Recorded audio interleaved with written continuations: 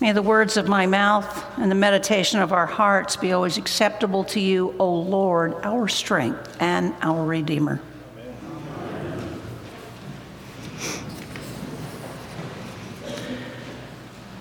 So today is the 75th anniversary of the signing of the Universal Declaration of Human Rights.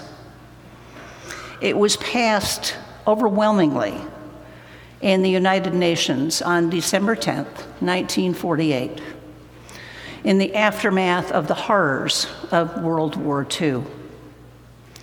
Said in this document is the recognition of the inherent dignity and of the equal and inalienable rights of all members of the human family.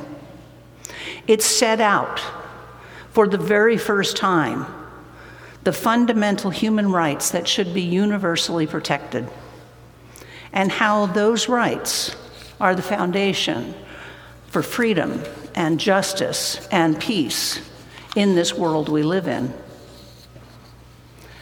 While this document was written by a committee comprised of different legal and cultural groups from all around the world, the idea that each member of the human family is of value and of worth should not be anything new to us.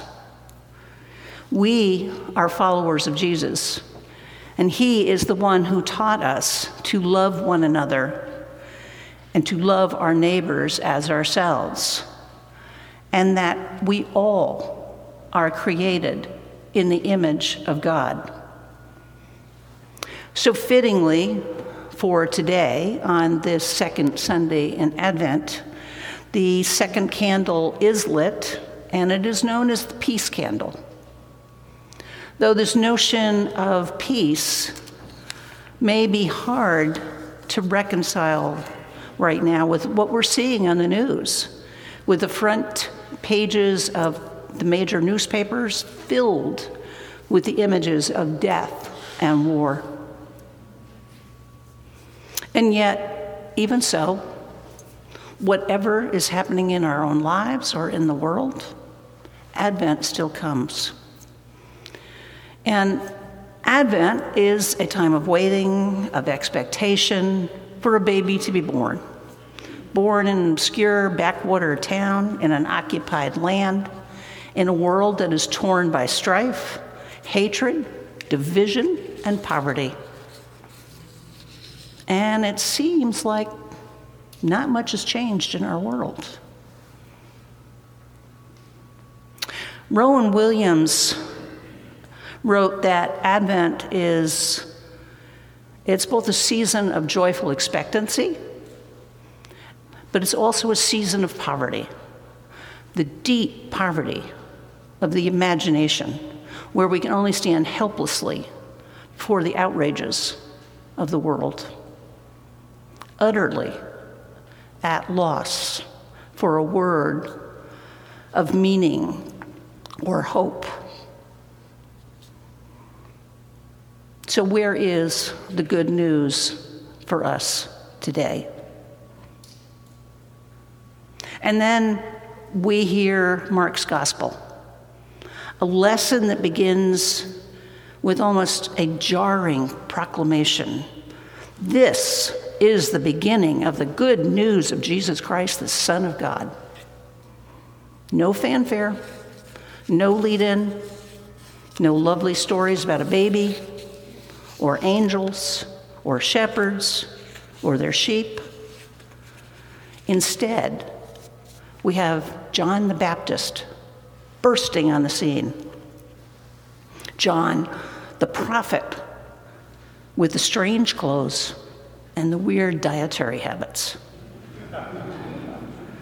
But here's the thing. The beginning of the good news happens in the middle of the desert, in the wilderness, far, far from places of power and places of comfort. The good news is cried out in the unexpected places of our lives. It comes in the hard places, those times when it all seems just too much to bear.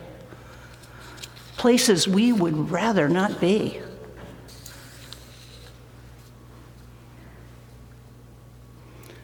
Most of us have grown up with all of the sentimentality that surrounds the Christmas season. And we forget how truly extraordinary this moment in time was, and it still is. That Advent is not just a countdown to Christmas Day. John was pointing the way to something momentous. God was coming into the midst of our messy, sad, and broken world.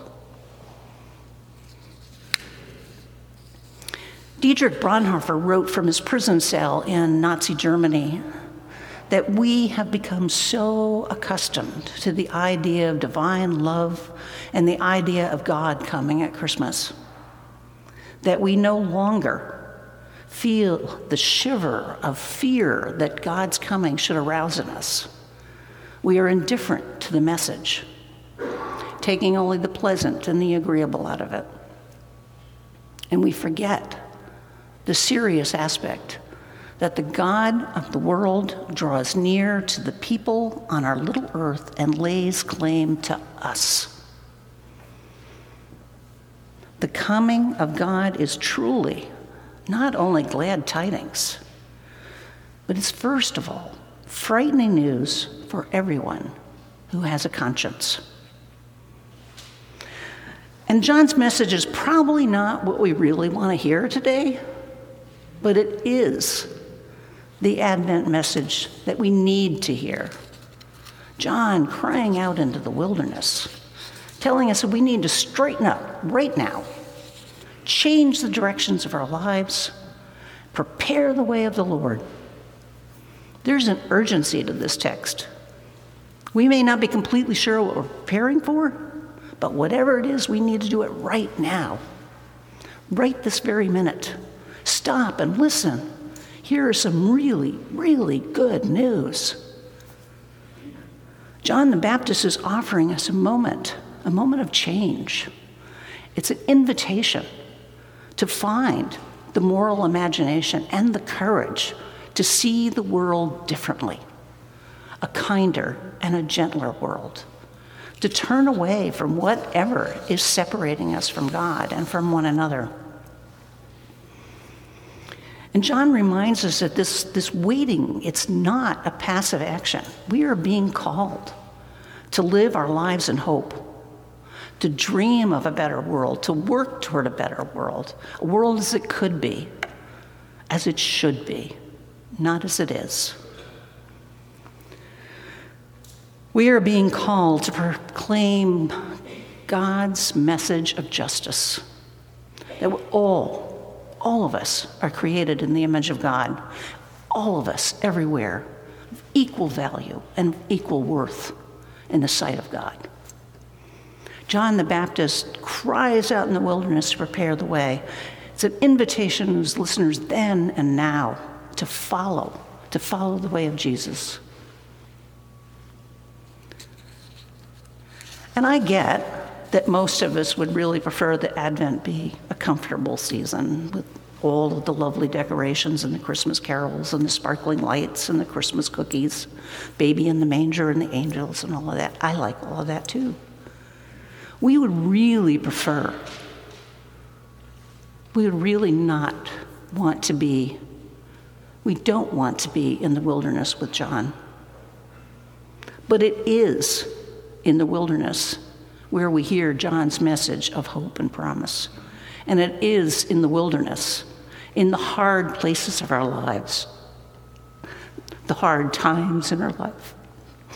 And in this world of uncertainty, we hear the words of the prophet Isaiah, "Comfort, oh comfort my people."